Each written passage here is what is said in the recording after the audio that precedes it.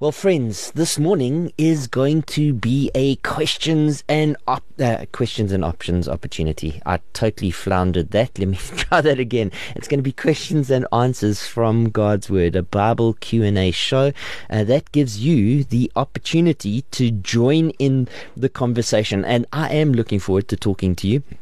Whether that is live on air, I get to hear your voice, or whether that is through Facebook, through you commenting on the Facebook stream, or sending in a question via WhatsApp or via voice note. I am really looking forward to engaging with you this morning. I do want to tell you how you can join the conversation. If you're sitting at home, or maybe you're not sitting at home, maybe you're busy hanging up the washing or doing the dishes, maybe you're driving in your car, maybe you are sitting at home and listening to the radio. This is how you can engage in the conversation this morning.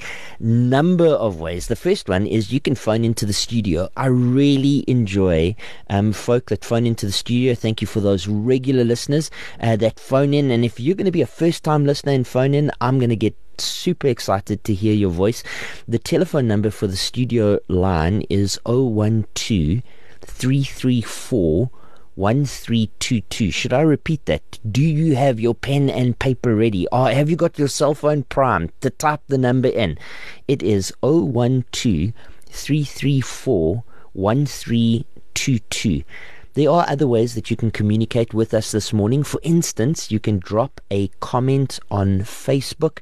Our Facebook stream is currently going out live to Radio Pulpit / Radio Console. That is our Facebook page. If you type in Radio Pulpit on Facebook, you'll see the Radio Pulpit logo. It's a cross and a couple of sound waves coming out of the cross with the frequencies underneath it. If you click on that, you'll see that we are currently live on Facebook.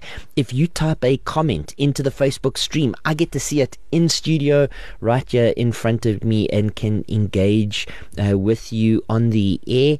And I do want to say thank you to Arnold and to Deirdre and to Elisa, as well as to, I don't know how to say that name, it is a very confusing name, and many others, including Mari, that have engaged with the Facebook conversation over the last while.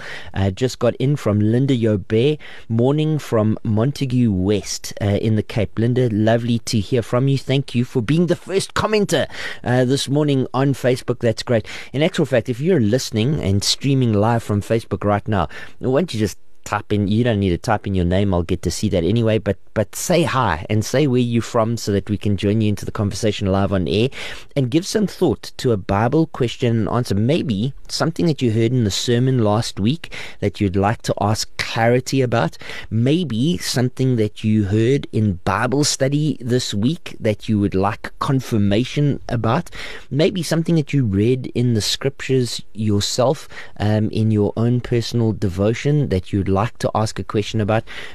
Please do ask your questions.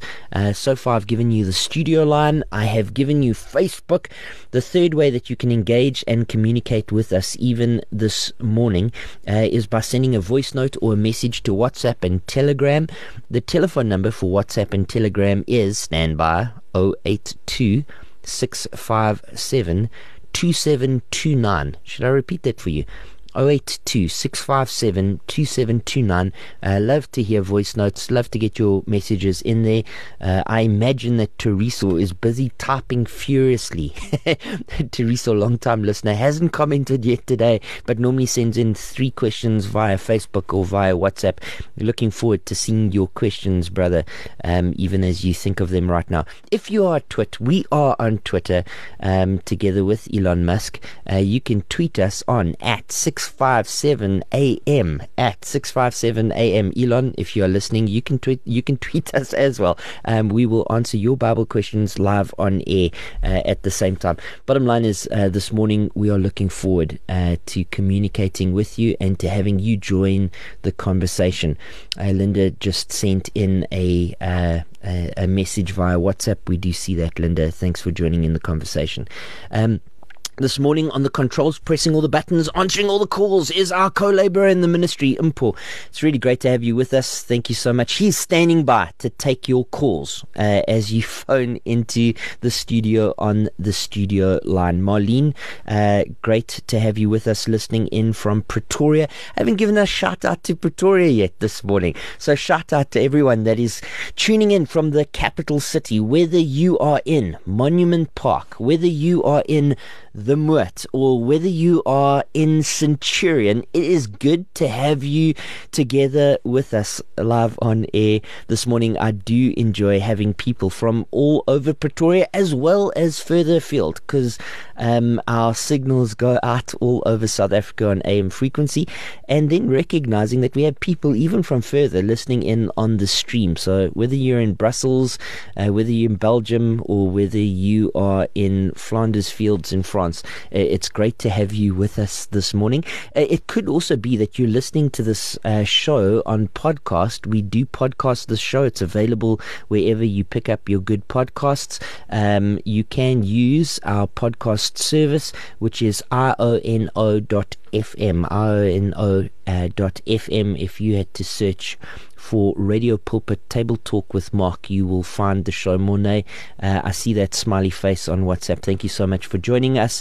And Sonia, good morning. I'm from Vonderboom, Pretoria, as well as Precious listening in from Pretoria. Turns out lots of Pretoria Rethans listening in. I don't know if that's what you'd call people from Pretoria listening in this morning, commenting on Facebook. Marlene is listening in on DSTV. Can you believe I didn't mention the fact that we are on DSTV channel 882, on OpenView channel 607, as well as on www.radiopulpit.co.za. Wherever you're listening in, guys, it is good to be with you this morning. I am looking forward to getting in a couple more questions and answers that we can engage with live on air. I am looking forward to hearing from some regular listeners, whether it's Gogo Hannah in Benoni, or whether it is folk in Witbank. We're looking forward to those questions pouring in. A couple more highs coming in, and it's good to be with you this morning. Let's kick off the conversation around is smoking a sin? That was the first question that came in this morning. It came in via WhatsApp. Thank you so much for asking it. Is smoking a sin? It is a very complicated question to answer, and everybody holds an opinion on smoking, whether it is sinful, whether it is distasteful. Everybody holds an opinion on this. I'm going to give you my understanding, and I'm going to give you a couple of the Bible says. So when the Bible talks on a topic, we take that as precept or principle, and we inculcate it into what we believe. When it comes to other kinds of questions or other kinds of matters where the Bible isn't explicit, we do make clear that we're giving opinion. I'm going to give you some the Bible says, and I'm going to give you some opinion.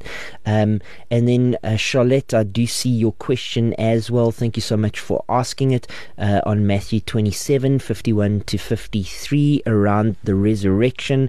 I've heard that question before, and it is a fascinating scripture. We'll go and take a look at it shortly. Tinker says good morning from a cool Robson. Robson's down in the Western Cape. Tinker, it's always great to have you with us on air this morning. So, as far as what the Bible says about smoking, it never directly mentions smoking. So it's not like we have a precept in Scripture, thou shalt not smoke whatever brand of cigarette we might fill in the gap, or cigar. There are, however, principles in God's Word that do apply to smoking. So, for example, the Bible says in 1 Corinthians chapter 6, verse 12, that things are permissible for me. In fact, everything is permissible for me, but not everything's beneficial. Everything is permissible for me, but I will not be mastered by anything. Many would take that passage of Scripture to be talking to I will not be addicted by anything. I will be not mastered or overcome by anything. Another passage of Scripture which contains and talks about a principle that many do apply to smoking would be 1 Corinthians chapter 6 verse 19 and 20, where it says, "Do you not know that the body is a temple of the Holy Spirit who is in you, whom you have received from God? You are not your own, you were bought at a price. Therefore honor God with your body." And many people would say, well, look, smoking is very bad for your health. It's proven to damage your lungs. You're the temple of God, and therefore do not smoke. I don't want to completely discount those passages or the principles that many people would apply to smoking, but I do want to be fair with those passages, friends. They are quite removed from the topic of smoking in particular. When the Apostle Paul is addressing the Corinthians in 1 Corinthians chapter 6, he does not have smoking in mind. It seems that more likely in mind in terms of the context, both before the passage and after the passage, he is thinking about sexual immorality. He's thinking particularly about temple prostitution. And so the precept and the direct application would have to be to those things, to principalize the text and then apply it more broadly. One does need to say that in terms of the application of these principles, you're doing it in a way which one Christian might say this is precept, one Christian might say this is principle, and another Christian might very rightly also say this is a doubtful matter in terms of the application of those two principles to the matter of smoking. One also takes into account the level of freedom as a balancing principle that we have in Christ. I think of Galatians chapter 5 verse 1 by way of example. It is for freedom that you have been set free. Again, I've just principalized the text and applied it to the conversation in a way that the Apostle Paul didn't actually intend. Galatians he's talking about soteriological matters. He's talking about sanctification, particularly in chapter 5 of the book of Galatians, but one might principalize that particular text and say, but there's freedom. You have freedom to drink sugary soda water, soda cool drinks, and sugar isn't particularly good for you, and sugar certainly is addictive, and one might be mastered by that. Or coffee, for instance. Many people might wake up and say, I need my first cup of coffee in the morning. In fact, many people wake up and say, I need my first cup of coffee in the morning, and they really do. They kind of like a monster until they drink it. However, is that the kind of addiction or mastery that Paul is speaking about in 1 Corinthians 6? I actually don't think so. However, there are a number of other principles that do apply to smoking.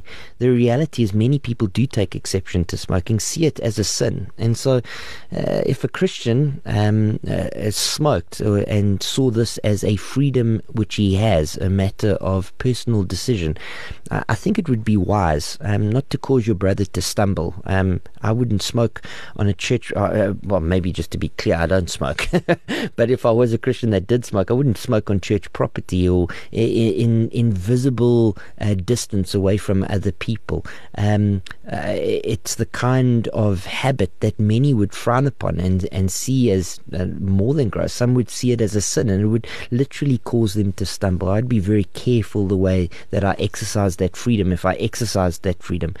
Maybe just to say, smoking aside, and whether it's a sin or not aside, it is certainly bad for your health, and I would counsel just practically against it. Certainly would give that counsel to my kids. I have a 19-year-old, a 7-year-old, and an 8-year-old, and I'm not encouraging them to go out and get addicted to smoking, but that's mainly a health reality. I don't want to see them mess up their lungs or develop emphysema or asthma like their dad has over time. I do want to say thanks for a number of the questions that have come in. There are a number of WhatsApp voice notes that have come in over the last while. I have no doubt that Impo is sitting at the back listening to these, seeing if they are appropriate and questions that will come in live on air. Antoinette and others will be talking to those now shortly. I do, in the meantime, want to turn in my Bible to Matthew chapter 27. Matthew chapter 27. I'll be reading from the ESV. I use the ESV as my as my translation of choice. It's the translation that Central Baptist Church uses, and I have become quite attached to it over the last 6 months. In Matthew chapter 27, reading from verse 51. In actual fact, let's read from verse 45, and maybe just to give the context. The book of Matthew is all about the life, the death, and the resurrection of Jesus Christ. Chapter 27 in particular is about the death of Jesus Christ. It's about his trials. It's about him being found guilty of sins he did not commit. It's about him being taken out to a cross. It's about him going through the process of dying on a cross for the sins of mankind. About the 6th hour in verse 45, when darkness covered over all the land until the 9th hour, and then in the 9th hour Jesus cried out in a loud voice, saying, and what follows is Aramaic, but translated, my God, why have you forsaken me?" Some of the bystanders heard that and said, the man is calling out for Elijah, and one of them actually ran and took a sponge and filled it with sour wine and put it on a reed and gave it to him to drink. But others said, wait, let's see if Elijah will come and save him. And Jesus cried out again with a loud voice and yielded up his spirit.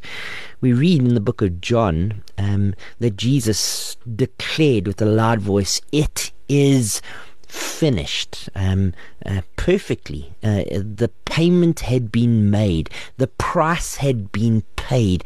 The wrath of God against sin had been satisfied, and Jesus Christ, the Son of God, gave up his life. Verse 51, and behold, the curtain of the temple was torn in two from top to bottom. We see that as symbolic, really. We see that as a metaphor. It truly happened, but it was a metaphor of the Holy of Holies being exposed, man's relationship with God being restored. Jesus made a way that man could be reconciled to the Lord his God. And it says in verse 41 that the earth shook and the rocks split. God put his power on display at the death of Christ. The bottom line is this was not just a physical death. This was a spiritual death, and let me say a supernatural death, and God wanted the world to know it. And it says in verse 52 that the tombs were also opened, and many bodies of the saints who had fallen asleep were raised. And coming out of the tombs after his resurrection, they went into the holy city and appeared to many. Charlotte asks the questions. Greeting Mark and the Pulpit family. My question is on Matthew 27:51 to 53. In your opinion, what resurrection was this? Did those holy men and women have the same resurrection that Jesus promised of the dead in Christ? It is a great question. Thanks for asking it, Charlotte. In my opinion, as I read this text, I would say no, this wasn't the same resurrection as Jesus had 3 days later. Jesus' resurrection was a first resurrection, first fruits, a preeminent resurrection, and he was raised in what we would call a glorified body. When we read in the book of John of the resurrection of Jesus, we read of the disciples, for instance, being in a room with the doors barred shut. They were in fear of the Jews and cowering away, and all of a sudden Jesus Christ was in the midst of them. It seems in Christ's resurrection body had the ability even to appear in a locked room, and yet he had a body which was physical. He was able to tell his disciples, touch me, and put your hands into the hole in my hands, put your hand into my side, see it's me. He asked for broiled fish in the book of Luke, and he ate with them so that they knew that he wasn't a ghost, but he had a glorified body. You can read more about that in 1 Corinthians chapter 15, where it talks about this resurrection that is a future resurrection which we await, which we long for. Upon death, we who are in Christ will be translated to paradise. We will one day be with Christ in heaven, but there will come a time where we will be raised in glorified bodies that are sinless, bodies that are prepared in a imperishable and incorruptible way that will then last us for all eternity to come. In my opinion, this resurrection that's spoken about in Matthew chapter 27, verse 51, 52, and 53 isn't that resurrection. This would be a little bit more like the resurrection of Lazarus from the grave. You'll remember in the book of John, Jesus cries across the chasm of death, Lazarus, come out, and Lazarus comes out of the grave. You remember that he stunk because he had been dead for 4 days by that stage, and he was wrapped in linen cloth and had been going through the process of death when Jesus Christ, by his own power, raised him from the grave. Well, this resurrection would have been like that, in order to underline the fact that Jesus Christ's death was not just a physical death, and not a spiritual death, but a supernatural death on behalf of mankind.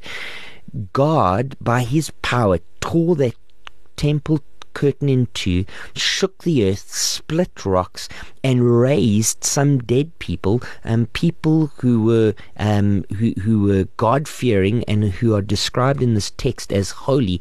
And they go to the holy city and appear to many, confirming that the death of Christ was indeed a miracle. But these men, just like Lazarus, would have still died. They were raised for a time, but they still would have died, just like Lazarus died. Now, I've got to say this is my opinion, because we're not really given enough in the text to be completely unequivocal about this, but I think that is the most logical explanation of what's going on in Matthew 27, verse 51, 52, and 53. That said, Charlotte, you do open the discussion in terms of resurrection and what it will mean to be resurrected and in the presence of Jesus Christ, and it gets me really excited. Not just resurrected from so that we can live out a full life for a couple of extra years, but one day risen from the grave, that we might stand before Jesus Christ and worship him forever and ever. That idea of resurrection is really the hope that we have in Jesus Christ, our Lord and our Savior, and it's a hope that really stirs us and gets us super excited about the future that we have in Christ. Thank you so much for the question. We're going to move on now to a question from Antoinette. Antoinette, thank you so much. You sent us in a WhatsApp voice note. We are going to listen to it now. Good morning. I would like to know whether, if I'm not baptized again as an adult, but I am a follower of Jesus, I am a newborn Christian, I walk the path with Jesus, but I have not been baptized for a second time. With other words, I haven't been put under water. Will I go to hell? Will the fact that I'm reborn, will that not count? Antoinette, what an excellent question, and really it gets to the heart of what is salvation, how we are saved, and it gets to the heart of what is baptism. What does baptism actually mean? The question here is, if I have not been baptized as a believer, but I believe, will I go to heaven or will I go to hell? Antoinette, thank you so much for the question. I hope that I answer it comprehensively enough for you. If you're listening live on air, you might have a follow-up question or want a point of clarification after I'm done. But let me answer this theologically, and let me answer this with some Bible verses. Theologically, Antoinette, we are not saved by baptism. Baptism is not a step toward our salvation. We are saved by faith alone, in Christ alone, to the glory of God alone. It is an act of grace alone. We are not saved by baptism, which is a work. We are saved by the person of Jesus Christ. If you are a believer, Antoinette, if you have heard the gospel that God created the heavens and the earth out of nothing, that man sinned and has fallen short of the glory of God, if you've recognized that you are a sinner in need of a Savior, and you've looked to the person of Jesus Christ, the Lamb of God that takes away the sins of the world, Emmanuel, God with us, who lived a perfect life, who died on a cross for our sins, who went to the grave, but on the third day rose from the grave in victory over sin and this world and death. Antoinette, if you have heard that gospel message and you have heard the call that you must turn from your sins and put your faith and your trust in Jesus Christ, if you have professed with your mouth and believed with your heart that He is Lord and that God raised Him from the dead, then Antoinette, you are a child of God. God grants you new life. He gives you new life, and your Christian life begins. And Antoinette, just like you didn't save yourself, God saved you. You don't keep yourself saved. God keeps you saved. He will present those who have put their faith and their trust in Jesus Christ before His glorious throne without fault, without blemish one day. I'm thinking of the book of Jude, verse 23 and 24. It gets me all excited. This idea of God keeping us saved. You didn't save yourself, and you don't keep yourself saved. So what is baptism then, if it's not involved in our salvation? The answer is baptism is a commanded act of obedience by Jesus Christ. Jesus says in the book of Matthew, well, it turns out we're going to be staying in the book of, camping out in the book of Matthew a little bit this morning. In the book of Matthew, in chapter 28, it says, in terms of the Great Commission, after Jesus Christ, after Jesus Christ appeared to His 11 disciples in Galilee, after He's appeared on a mountain, after He's made that declaration that all authority in heaven and earth has been given to me, Jesus says, go therefore and make disciples of all nations, baptizing them, immersing them, baptizo, in the name of the Father, the Son, and the Holy Spirit, and teaching them to observe all that I have commanded you. And behold, I'm with you always, to the end of the age. Antoinette, baptism is an act of obedience. It is an act that we are called to as believers. We are called to go through the waters of baptism, to be baptizo, to be immersed by water. It is a command of our Lord and our Savior. And for those of us who have read Scripture and come to the conclusion that believer baptism is by full immersion, then we are obligated to be baptized by full immersion, and we must do so urgently, as quickly as possible, to not go through one of the commands which we believe our Lord and our Savior has given would amount to an act of sin. And it would be foolish for me to say that that just kind of the commands of Jesus Christ aren't important. No, the commands of Jesus Christ are very important. And so if you've read Scripture and come to the conclusion of believer baptism by full immersion, then my encouragement would be go and find a church where you can get baptized as soon as possible.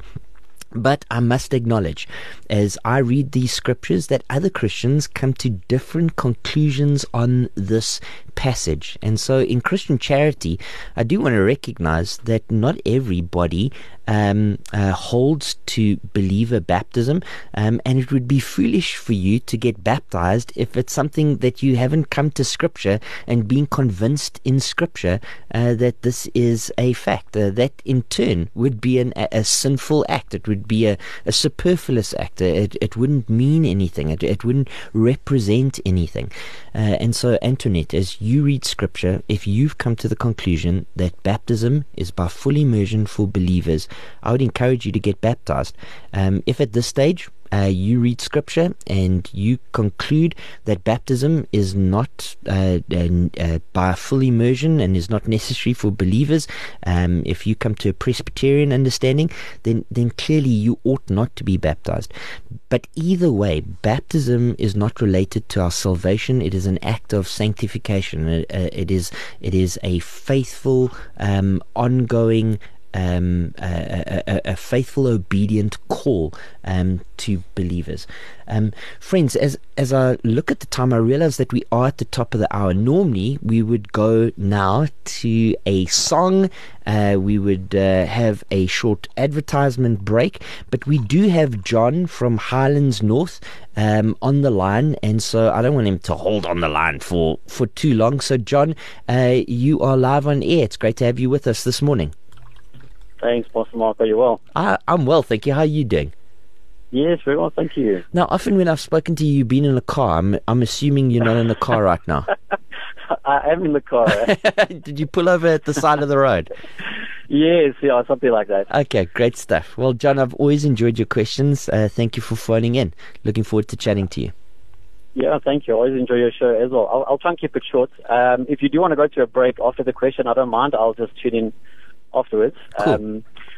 So I'll just ask the question quickly. In Revelations 22, we read that John's speaking about there's a river that flows from the Lamb of God and from the throne. And he's talking about sort of believers that are planted beside this river that bears fruit. There's sort of 12 different fruits that it bears every month. Now, I wanted to just find out that river that flows from the throne of God and from the Lamb of God, is that river flowing right now from the throne, or is this a river that will flow in the new heaven and the new earth? Sure, John. That's such an interesting question. Hadn't ever thought of that in my life.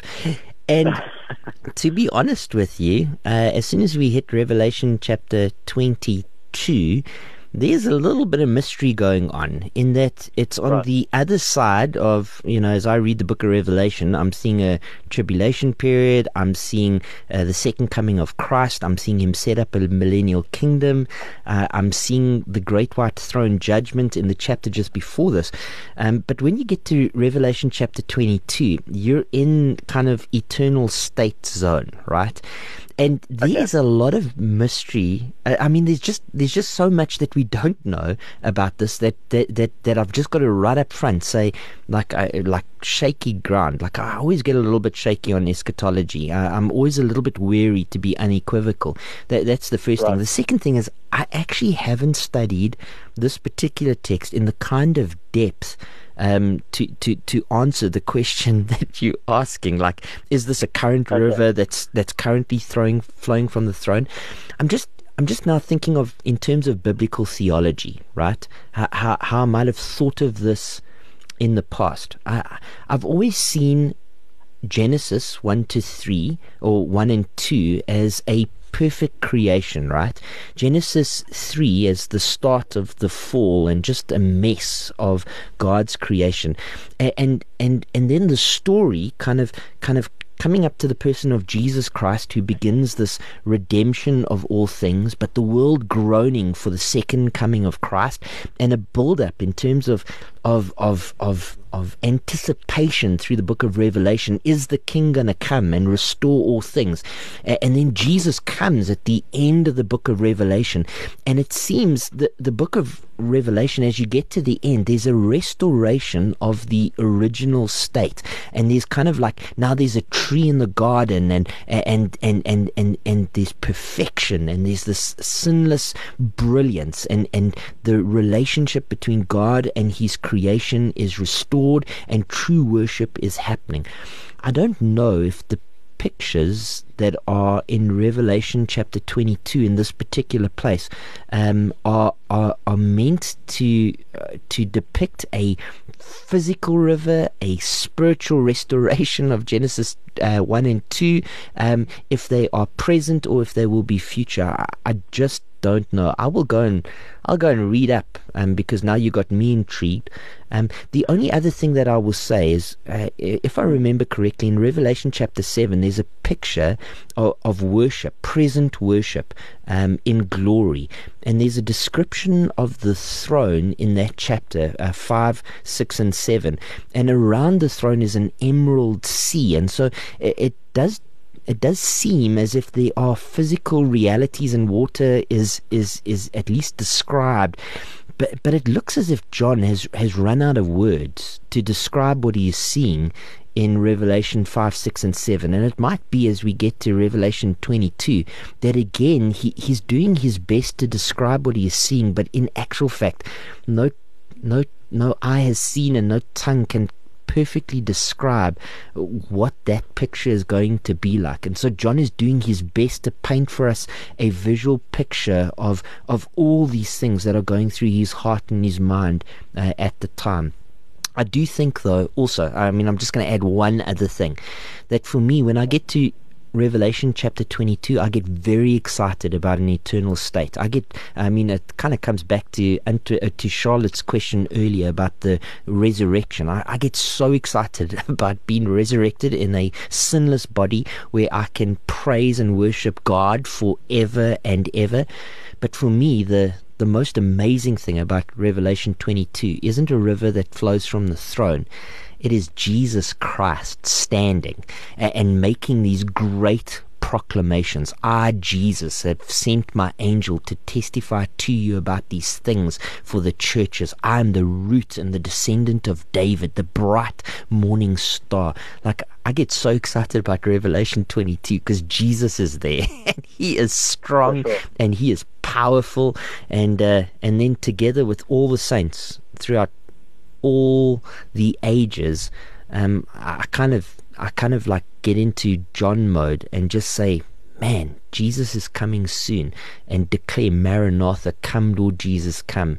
Come urgently, come quickly, and come and collect me and John, that we might worship you forever and ever in that place that has this river and these trees and this throne and all of those kinds of things. I don't know if that satisfies you, John. I'm sorry if it doesn't, but I guess part of it is saying I don't think that we can know perfectly what's going on in that picture, because I don't even think John is describing it with all the words that he could have and has wrapped his mind around what he's seeing. But I do know the biggest thing in Revelation 22 is the person of Jesus Christ.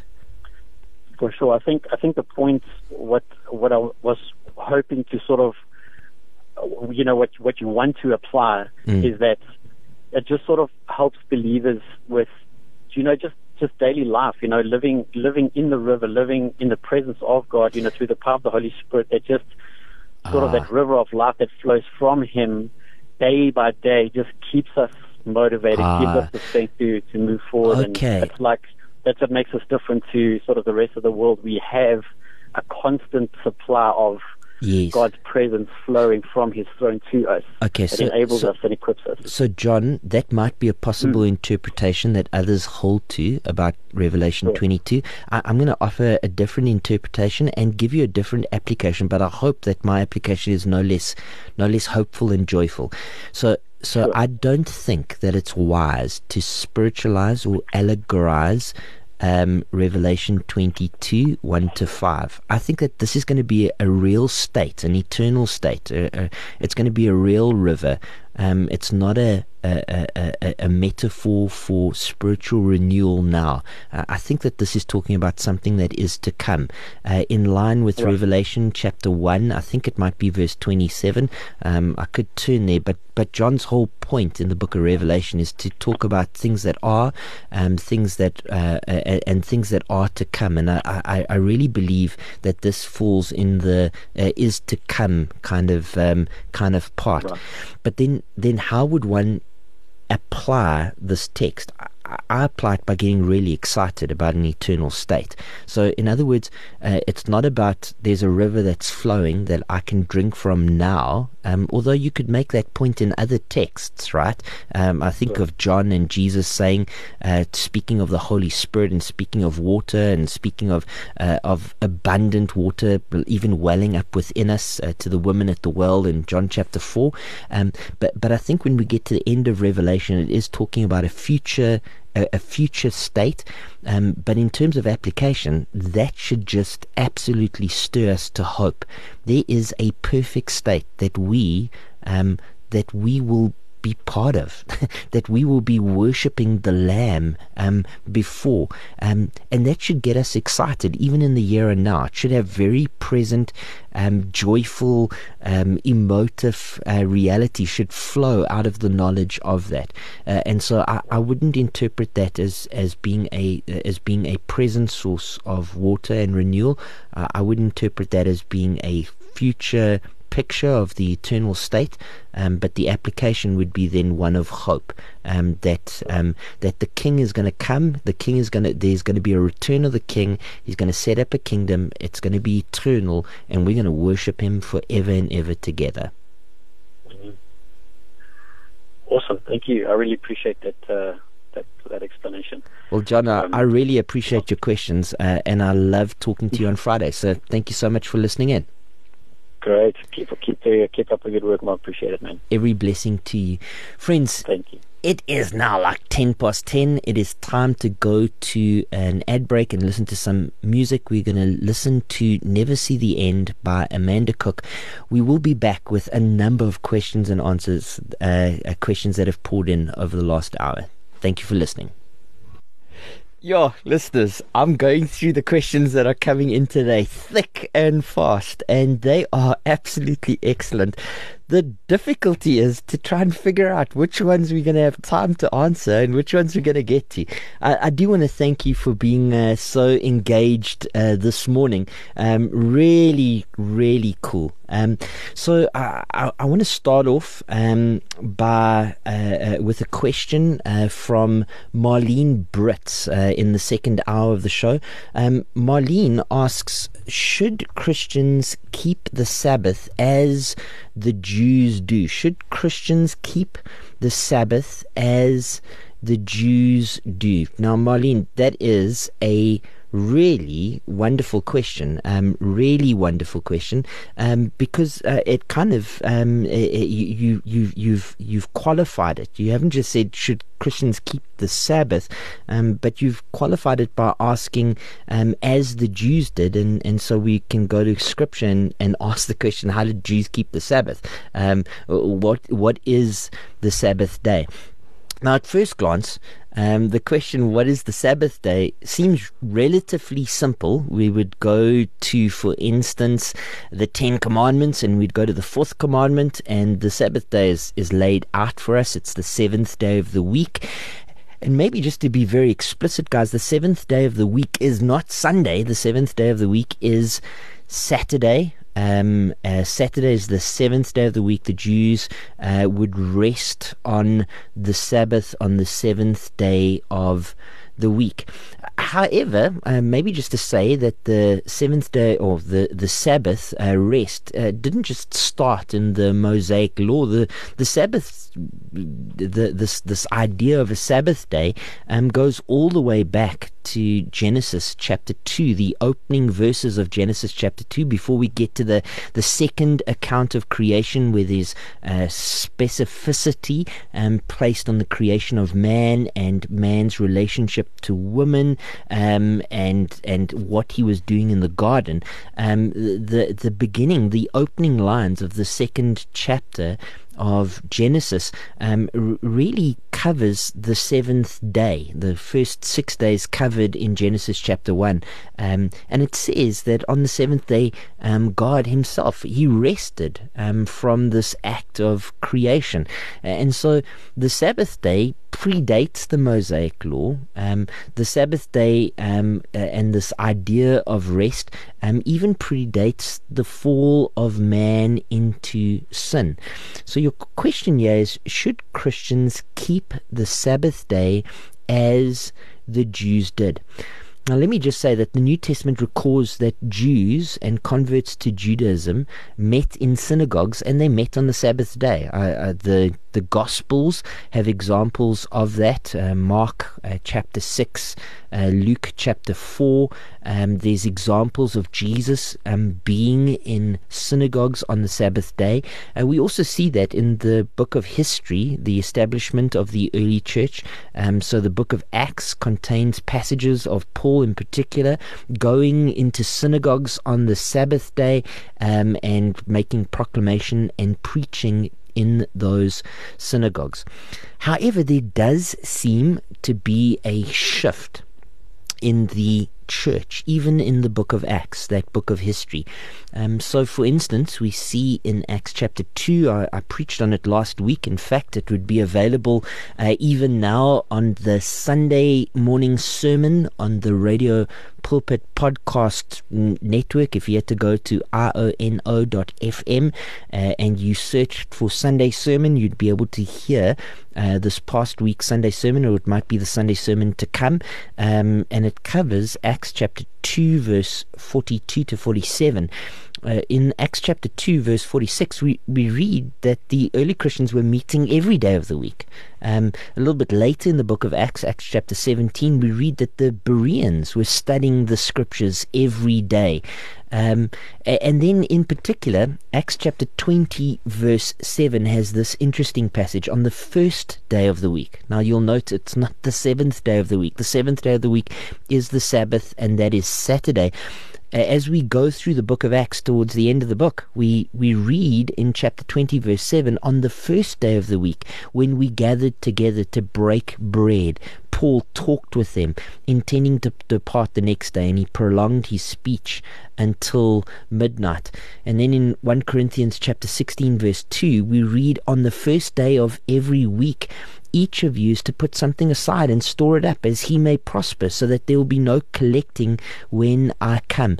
It seems that the Christian worship, even as the narrative of the story progressed in the book of Acts and then into the epistles, particularly the epistle of 1 Corinthians chapter 16, the day that Christians were gathering were the first day of the week, and that's often described as a commemoration to Jesus Christ, who resurrected on the Sunday, and so emphasis placed on Christ and his resurrection. And so traditionally Christians have held their corporate worship services on Sundays, the first day of the week.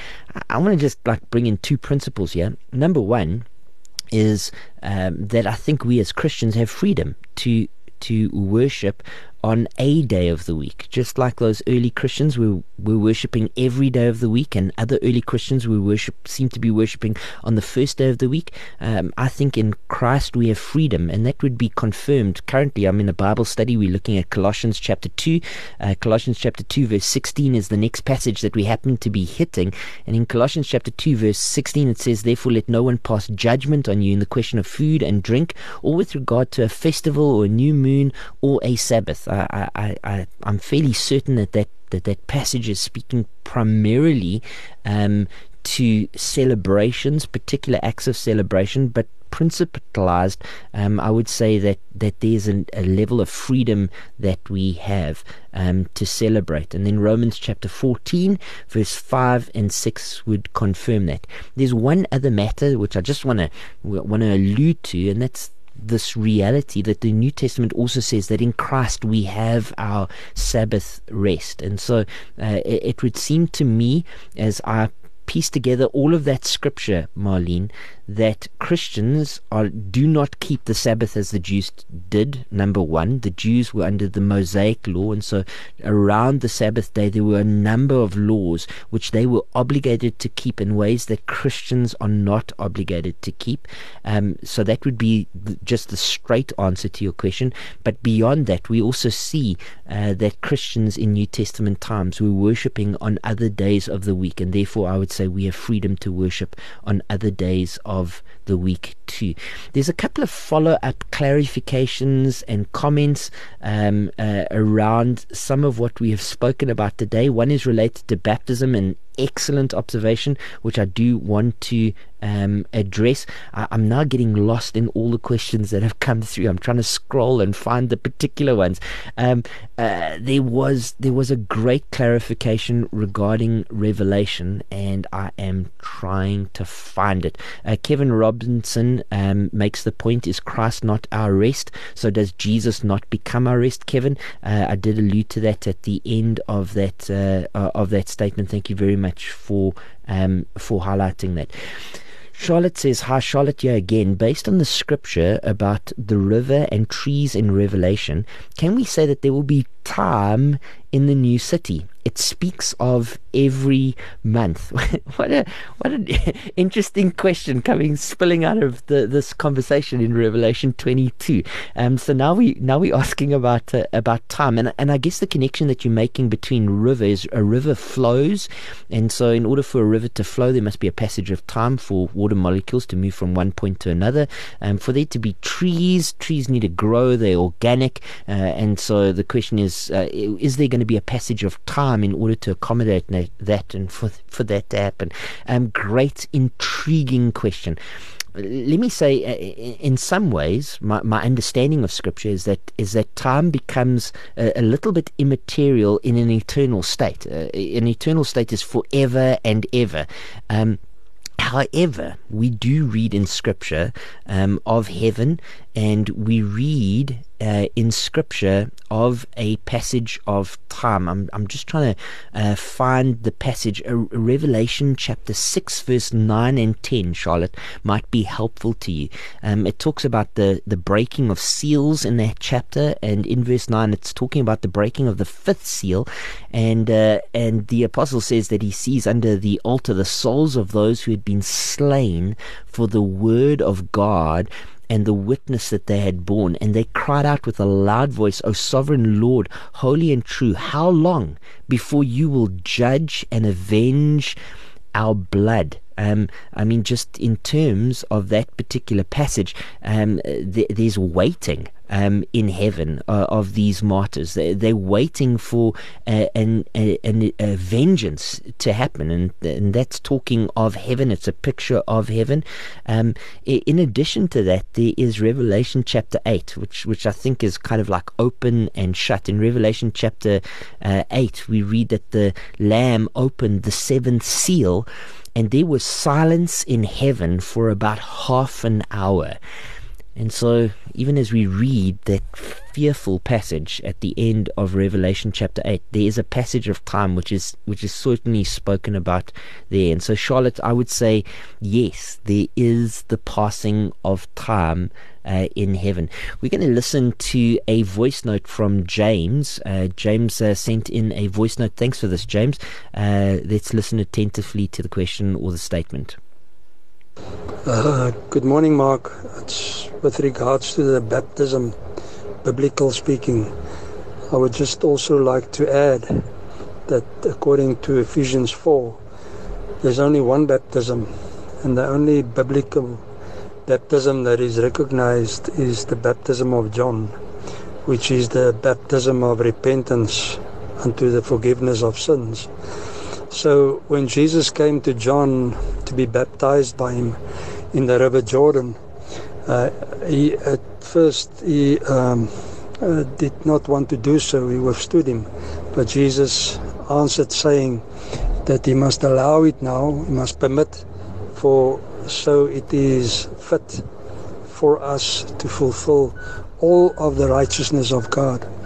But the scribes and the Pharisees at some stage, they did not accept the counsel of God and rejected the counsel of God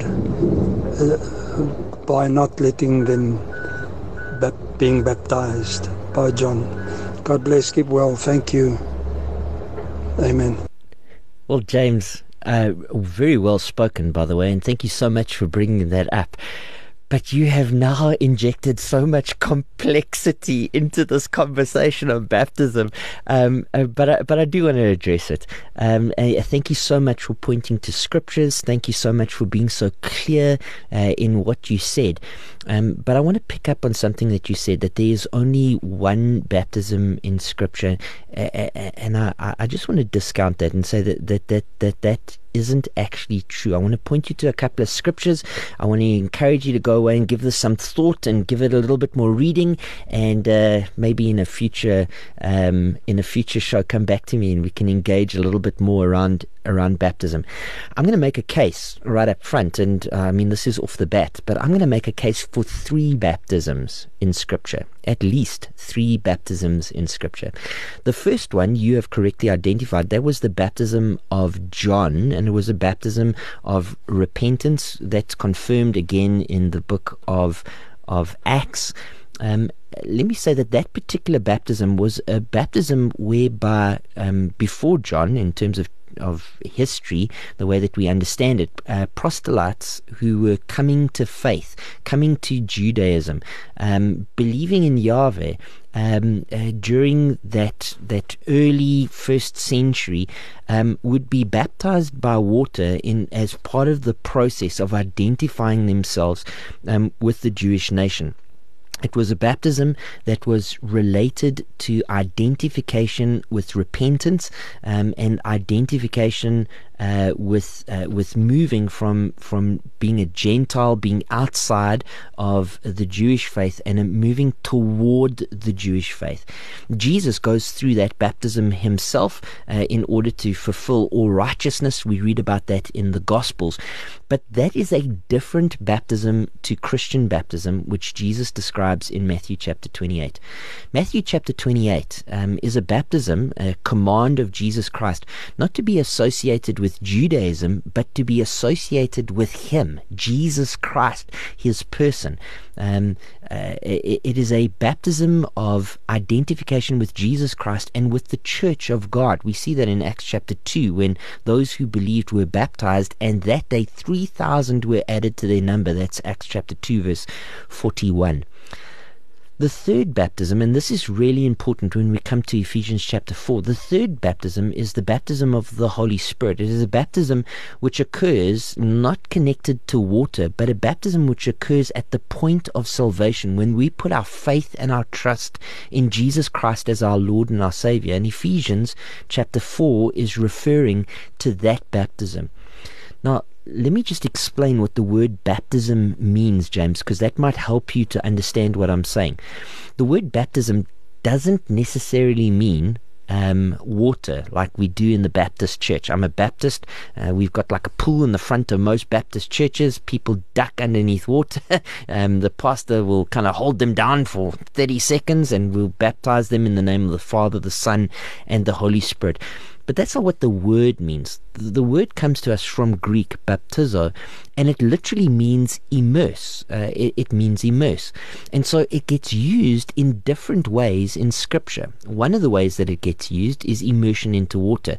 Now, we know that it's immersion into water because the example of the Ethiopian eunuch who is baptized by Philip on the road to Gaza. He looks, he says, look, there's water. What's preventing me from being baptized? And the text later on goes to say that they went down into the water. The baptism was one of immersion. They go down into the water. That's one type of baptism. But immersion is used in Scripture in a number of different ways. I think of Romans chapter 6, for instance, where it talks about baptism, and there the baptism is an immersion into the Spirit, an immersion and a unification with Jesus Christ in his death, in his burial, and in his resurrection.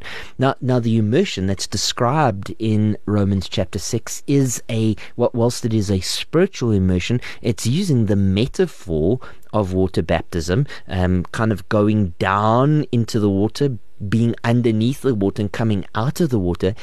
But Romans chapter 6 is a dry passage. It's a dry baptism passage. Now to Ephesians chapter 4. Ephesians chapter 4 is a dry passage. It's talking about baptism, and it's been transliterated from baptizo to baptism, but really it's talking about immersion here. It's talking about the point of salvation. There is one body and one Spirit, just as you were called to one hope that belongs to your call, one Lord, one faith, one baptism, one God and Father over all, who is over all and through all and in all. And then he goes on and he speaks about gifts that are given to the church through the person of Jesus Christ. But Ephesians chapter 4, verse 4 and 5 would be another example of a dry baptism passage. It's not a wet baptism passage. However, what a great observation and a pointing to Scripture. I really enjoyed it. Thank you so much, James, for calling in. There's so much that is going on at the moment. I'm just trying to scroll through it and read through everything and get to as many questions as possible. There's a question for advice. I'm going to read the WhatsApp question as I possibly can, and I'm going to just answer it as I can. So let me read the passage. It says, I visited a certain church. The question comes in from Michael, or the observation. The pastor is a woman. She claims to be a prophet. She apparently has been to heaven and hell on numerous occasions.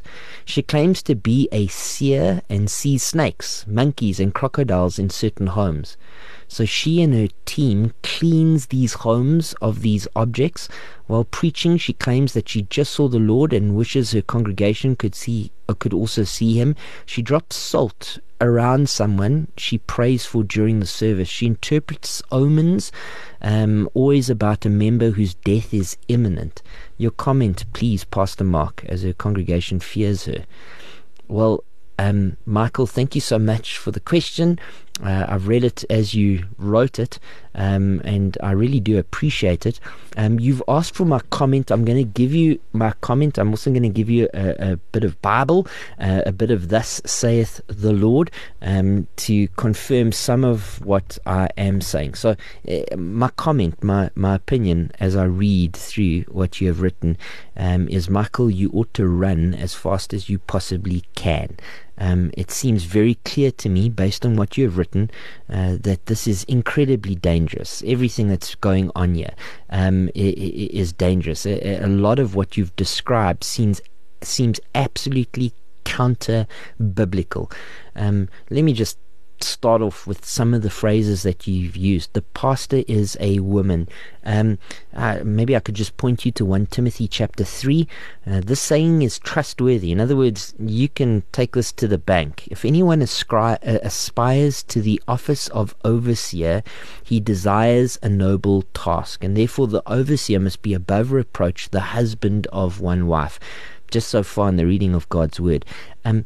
Friend, the office of pastor is an office which is reserved for male leadership in the church. This case can be made in 1 Corinthians chapter 2. This case can be made in 1 Timothy chapter 3. This case can be made in Titus chapter 1. It's not even up for debate. Now, granted, there are many within the Christian faith who might take a different view to me, and might interpret these passages in rather novel and inventive and new ways, but I would point you to those passages just in terms of your opening lines and say there are red flags going up all over the place. She claims to be a prophet. Now, I must acknowledge that when it comes to prophecy, the debate is currently raging, and it's been raging for at least since 1904, as to whether or not there's a continuity of this office in the church. But maybe I'll point you, even if you hold to an ongoing gifts, charismatic gifts, and this particular office, I would like to point you to 1 Corinthians chapter 14, and particularly to the end of that chapter. It talks about the gift of prophecy, and it talks about anything that a prophet says must be checked, must be tested. I'm thinking of 1 Thessalonians chapter 5. Again, this idea of testing all things. 1 Thessalonians chapter 5 in actual fact says, don't despise prophecy, but test all things and hold on to the good. The bottom line is, she might make a claim to be a prophet, but if she is a prophet or not needs to be tested very, very carefully. As for being to heaven and hell on numerous occasions, that is so subjective, it can't be tested. But let me say, it is incredibly unlikely that is true. I keep on hearing accounts of people fabricating visits to heaven and coming back with new revelation of Jesus Christ. We've been talking about the book of Revelation for the last while, and in the book of Revelation, I mean, it's really interesting. In chapter 2, the words of Jesus Christ, the closing words of the book. I warn everyone who hears the words of the prophecy of this book, if anyone adds to them, God will add to him the plagues described in this book. And if anyone takes away from the words of this book, of this prophecy, God will take away his share in the tree of life and in the holy city which are described in this book. People who make claims, and often really sensational claims of visiting other realms, really place themselves in danger, and sometimes set themselves against God, particularly when they offer new revelation which hasn't been revealed in God's word. I think of the opening words of the book of Hebrews, in Hebrews chapter 1, which speaks about very much the same thing. Long ago, in many times and in many ways, God spoke to our fathers by the prophets, but in these last days he has spoken to us by his Son, whom he appointed heir of all things, whom he also created the world. And Jesus is the radiance of the glory of God and the exact imprint of his nature, and he upholds the universe by the word of his power. After making purification for sins, he sat down at the right hand of the Majesty on high, and he is much superior to the angels. I think again of the book of Jude, which is a book which I've studied in detail, and it seems to me that Jude and Peter have something to say about these people who make these fabricated claims. Jude says that they blaspheme the kinds of things that they don't understand. He declares a woe to them in verse 11. He calls them hidden reefs. He calls them wild waves of the sea. And as you come to the end of the book of Jude, he calls them puffed up in their own dreams, puffed up dreamers.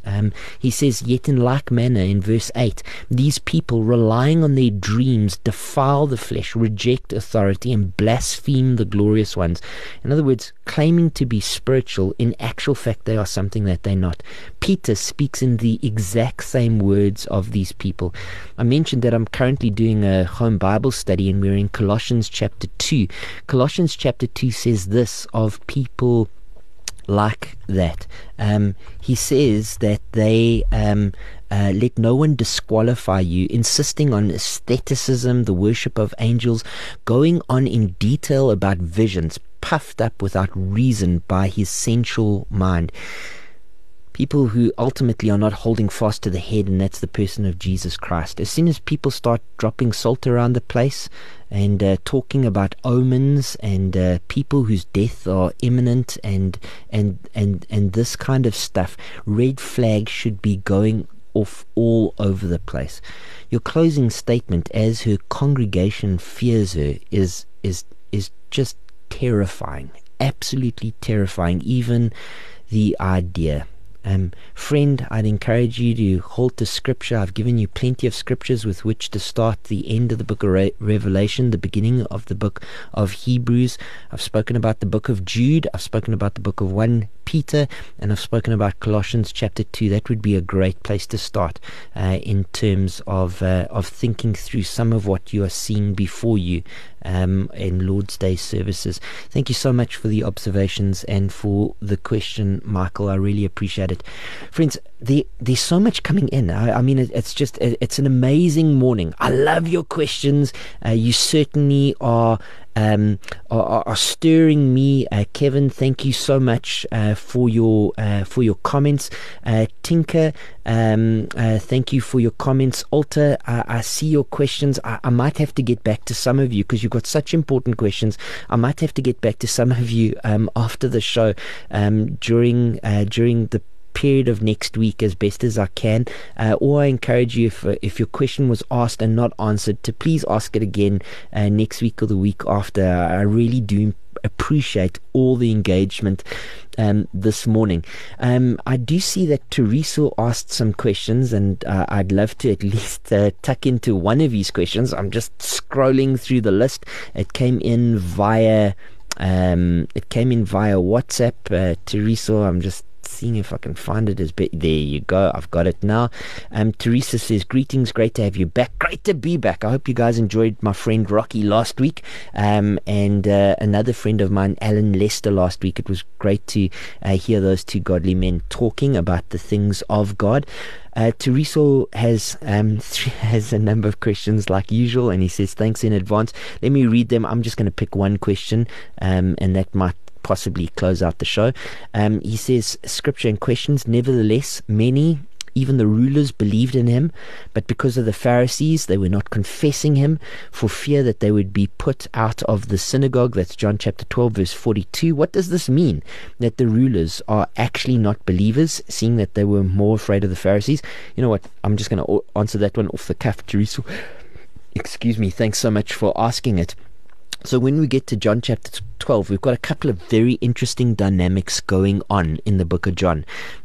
We've got Jesus, who at this stage is becoming increasingly antagonistic and increasingly antagonizing the rulers of Israel. And when it's talking about the rulers of Israel, it's talking about the Pharisees, who are a group of priests. It's talking about the Sadducees, who are the aristocracy, the ruling elite. It's talking about the Herodians. They are the kind of political party of the day. Jesus is being set increasingly against these groups of people, and the many that it's speaking about in John chapter 12, well, there is a crowd, a very vast crowd made up of many different people that are listening to Jesus Christ. Some of them are believing and coming to faith and entering into that group of disciples. We know that Jesus had a large group of disciples, particularly people from the north of the country in Galilee, but he also had 70 closer disciples, and then even closer to him, he had 12 disciples who were with him for all 3 years of his ministry. In this text, it says many, even of the rulers, were believed in him. We know in John chapter 3, for instance, Nicodemus had come to him by night and said, you know what, we know that you must be from God, because you couldn't be doing all of this and saying all of this if God had not sent you. We know at the end of the book of John, Nicodemus, the same Nicodemus, is involved in taking the body down of Jesus Christ and preparing it for burial, for indeed he was a secret disciple. So it turns out, in terms of the rulers, and when we talk about the rulers, we could even talk about a more precise set of rulers, that would be the 72, the council, the ruling council of Israel, of which Nicodemus was a part. Even some of those rulers believed in him, but because of the Pharisees, they were not confessing him for fear that they would be put out of the synagogue. The Pharisees were this priestly group. They held incredible sway, particularly amongst the people. They were very popular. Unlike the Sadducees, who were like an aristocracy, ruling families that controlled the higher echelons of society, the Pharisees were made up of common people. They loved God's word, and they were involved in teaching people God's word. And so they were very popular amongst the people and very powerful within the context of the synagogue system. So you might remember, Teresa, that a man who was healed from being lame, he was lame even from birth, healed from being lame, went out with his mat, having put it underneath his arm, and praised God. And the Pharisees took him aside and questioned him intensely, and then questioned his parents, and later put him out of the synagogue because they had that kind of power. And so it turns out of fear for the Pharisees, even those who were believing in Jesus Christ weren't confessing him openly as the Christ, the Messiah, the sent one of God, because they feared that they would be put out of the synagogue. That's an indictment, really. That's an indictment, a fear of man rather than a fear of God. Turns out that later on in the story, some of those start to confess Jesus Christ, like Nicodemus. I'm thinking of the book of Acts. In Acts chapter 5, it's actually quite staggering as the story progresses. In Acts chapter 5, there's a massive purification that happens as Ananias and Sapphira are killed. I'm going to be preaching on that this Sunday at Central Baptist Church at the Hill campus in Swavelpoort. There's this purification of the church, and it says in the text that many started coming to faith. Even many of the priests were putting their faith in Jesus Christ as their Lord and their Savior at that time. You go on to ask a question: how should the church treat members who leave the church, maybe because of work persecution, and then come back to church once the persecution is over? Oh man, this idea of people falling away from the faith is a reality that that actually isn't just academic, Teresa. It happens. I mean, I've been involved in discipling people who once professed Jesus Christ as Lord and then fall away from the faith. I can tell you, when they return to the faith, when they return to Jesus Christ as their Lord and their Savior, my heart, it just rejoices. A little bit like that parable of the man who loses a sheep and for the sake of the one goes out for the 99, and when he finds it, he calls all of his neighbors together and rejoices. And that parable is about the rejoicing even in heaven amongst the angels at the salvation of the lost. I think of another parable in that same set. I'm fairly certain that set is found in the book of Luke. I'm not going to look it up right now, but in that same set there's a parable of a woman who loses a gold coin. This was really important. It wasn't a piece of jewelry. This would have been a widow. The gold coins were her dowry. It's how she would have lived. She loses a gold coin. She sweeps the entire house in order to find it. When she finds it, she rejoices. She calls in all the neighbors because she found her lost coin. And then I think of that greatest parable of all, the parable of the lost son, the lost coin, the lost sheep, and then finally the lost son. That boy who basically takes his inheritance before his father passes away and heads off to a far-off country and squanders it. And then is sitting in abject poverty in a pigsty, looking at what the pigs are eating and wishing that he might eat the same, and thinking, you know what, even the servants in my father's house were better off than I am. Let me go and just ask for mercy from my father. And he starts walking. I actually get emotional as I think about it. The father is, I think of my own children, I'd be the same.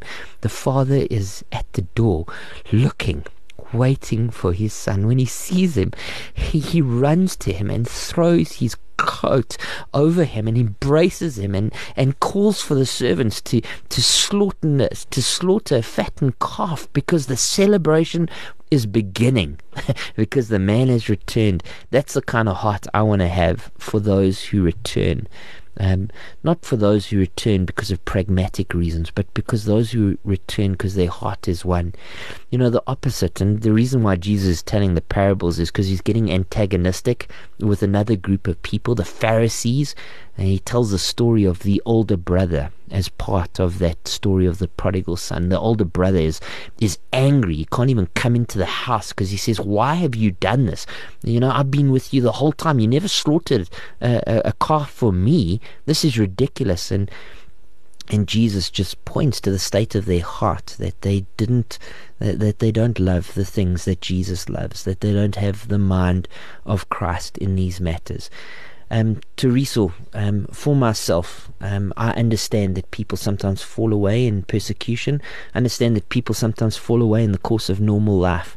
But when a person returns, brother, we celebrate. We celebrate people returning to the faith. We celebrate. If you're listening in today and you've been far from God for a period of time, you've maybe been away from the church, you've maybe been caught up in sin, can I ask you to think about even what we've just said in this last passage of time, and hear the call on your life to repent and to return to your first love. I'm thinking of the book of Revelation, chapter 3, that Lacedaemonian church, that lukewarm church. Friend, don't be lukewarm. Return to Jesus Christ. Return to the church. Run, flee. He's waiting for you, like the father who embraces that child, that he might be glorified in your life. Let's see if we've got time for one last question. If anyone hears my sayings, this is a quote from John chapter 12, and does not keep them, I do not judge him. For I did not come to judge the world, but to save the world. He who rejects me and does not receive my sayings has one who judges him. The word I spoke is what will judge him at the last day. Please clarify the text. Which person of the Trinity does the judging? That's such a great question. Who does the judging? Well, the short answer is actually again in the book of Revelation. Wow, we spent a lot of time at the end of the book of Revelation today, haven't we, guys? At the end of the book of Revelation, we get a very clear view of who does the judging, but through the book of John, we get a very clear view of who did the judging. Now, maybe just to say that Revelation and the Gospel of John is written by the same person, the Apostle John. The Apostle John writes both books, both internal and external evidence points to this. And so John has one theology through both his gospel account as well as in the book of Revelation. The judge is the Alpha and the Omega, the beginning and the end, the firstborn over all creation, he who holds the keys to Hades, he who is over the church. It is the one who walks amongst the lampstands in chapter 1 of Revelation. He is the one who sits on the great white throne at the end of Revelation and judges the heavens and the earth. And the judge of all people is Jesus Christ. It is he, that is the person of the Trinity who does the judging. But obviously, as we read scripture, there's a number of times in different circumstances that judging takes place. One of the realities is what will stand against us on that day. We will be judged by the word. We will be judged by when we have transgressed the word of God, the commands of God, those commands which have been written in our heart and those commands which have been written in his word. When we sin, we will be found guilty of that sin, and that is what Jesus Christ will be judged. Maybe just to say, just to close out with the gospel, friends, on that great and glorious day, there will be books that are open, books of works, and people will try and justify themselves based on what is written in the books of works. No one will be saved by the works that they have done, good works, good things, giving to church, going to church, calling yourself a Christian. No one will be saved by the works that they have done. On that day there will be a second book, and it will be opened, and in it will be names written in the Lamb's book of life, written in the blood of Jesus Christ, our Lord and our Savior. And everyone whose name is written in the Lamb's book of life will be saved from the wrath that is to come. Jesus died for your sins. He rose from the grave on the third day. If you are listening to the show now, can I encourage you to turn from your sin and place your faith and your trust in Jesus Christ as your Lord and your Savior? You will be saved. God has saved you from his wrath. God has saved you by his Son, and God will save you to his eternal glory. If this conversation about Revelation 22 has stirred your heart, and if this knowledge of a judgment to come at the end of the book of Revelation has stirred your heart, the only safe refuge that you have, the only harbor that you can rest in, is the person of Jesus Christ. Find your rest in him. Amen and amen. Look, as we come to the end of the show, we close off the show each week saying really the same things.